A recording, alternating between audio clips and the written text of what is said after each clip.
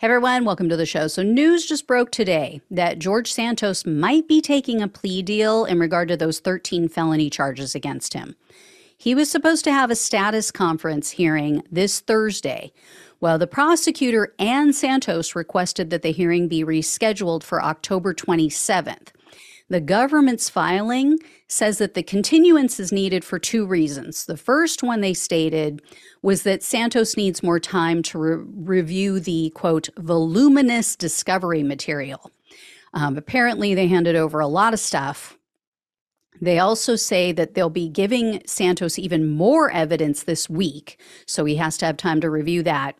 But then the second reason they gave was that the prosecutor in Santos' defense, quote, have continued to discuss possible paths forward in this matter, and they, quote, wish to have additional time to continue those discussions. So recently, Santos was a guest on News Nation. There was a legal show on there with Adam Klasfeld. And when he was asked about the possibility of taking a plea deal, he said, quote, I'm not making any assertions right now. Like I said earlier, I'm like, it's right now, the answer is no, but you just never know.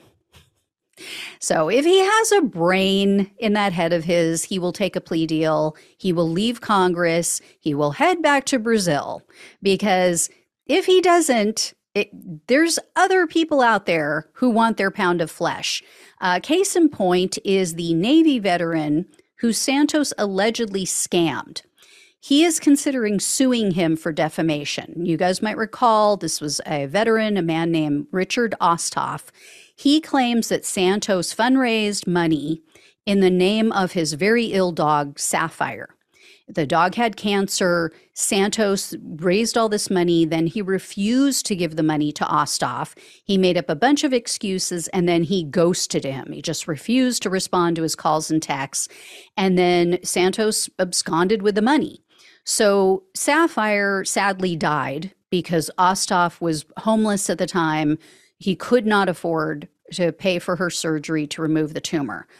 Now, according to legal experts, Osthoff has a solid case on the facts, considering he has written messages from Santos.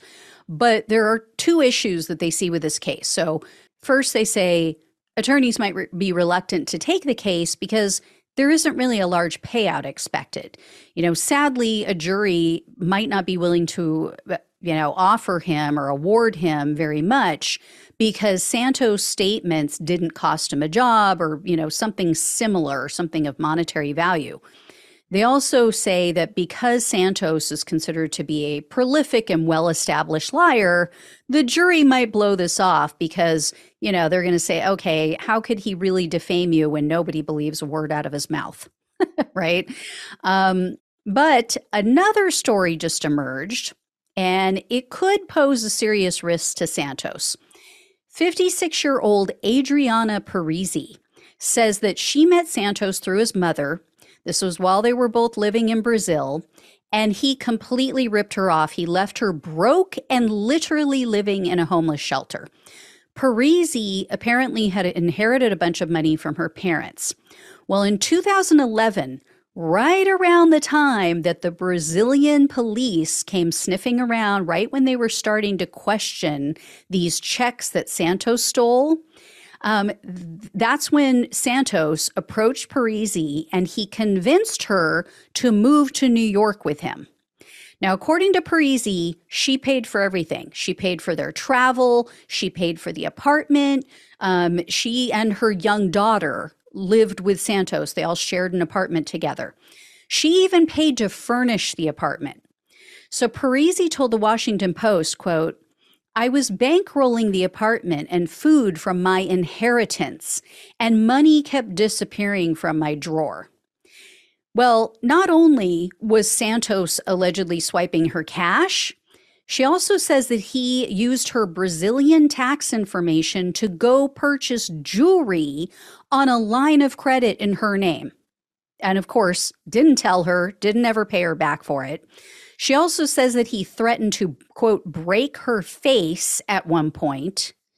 And then apparently Santos strung her along by offering to arrange a green card marriage for her.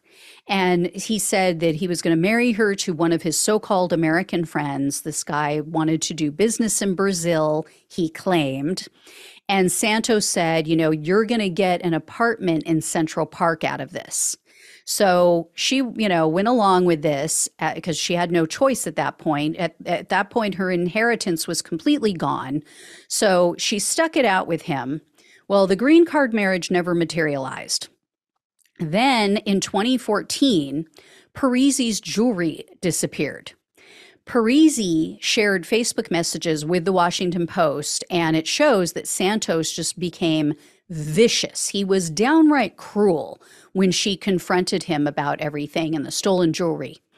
Parisi wrote to Santos in 2015, and she said, quote, "They aren't your things. Why is this so complicated?" Santos replied to her, and he told her that she was, quote, "an ingrate filled with evil," and, quote, "a fat dump no one wants." And he said that she should, quote, "crawl back into the hole you came from, snake." This is while Parisi, by the way, was living with her daughter in a homeless shelter. And he allegedly ripped her off, and this is how he speaks to her. Then Parisi says that later that year, she and her daughter returned to Brazil. They were completely broke. But in addition to allegedly scamming and stealing from Parisi, here's what could really land Santos in hot water legally in the United States. Parisi claims that Santos himself took part in a green card marriage. Apparently, he married a Brazilian woman she paid him $20,000 so that she could become a U.S. resident. Now, 3 of Santos' former roommates have corroborated the story. They were interviewed by the Washington Post. They said, yes, this absolutely happened. And the information has now been turned over to the Office of Congressional Ethics. So that could get him in some other additional hot water. So we'll see what, if anything, comes of those new allegations. In the meantime, though, you may have heard one of Santos' aides. It's a man named Samuel Meal, I think is how you pronounce it. He pretended to be the chief of staff for House Speaker Kevin McCarthy to raise money for Santos' campaign. Well, Meal received 15% commission on all of the money that he raised, and he was recently indicted on 4 counts of wire fraud and aggravated identity theft. He is already, I mean, this just happened like the beginning of August. He is already looking to cut a deal. So I'll keep you guys posted on all of that. I will keep you posted on the Santos stuff. But yeah, this is why I guess he worked for Santos, you know, birds of a feather and all that. Anyway, it is heating up for Santos as well as others. Again, Nelly, no one take off your clothes. All right. Thanks to you all for watching and listening. Please like, please share, please subscribe. Please become a donor if possible. Love you all. Take care. I will talk with you soon.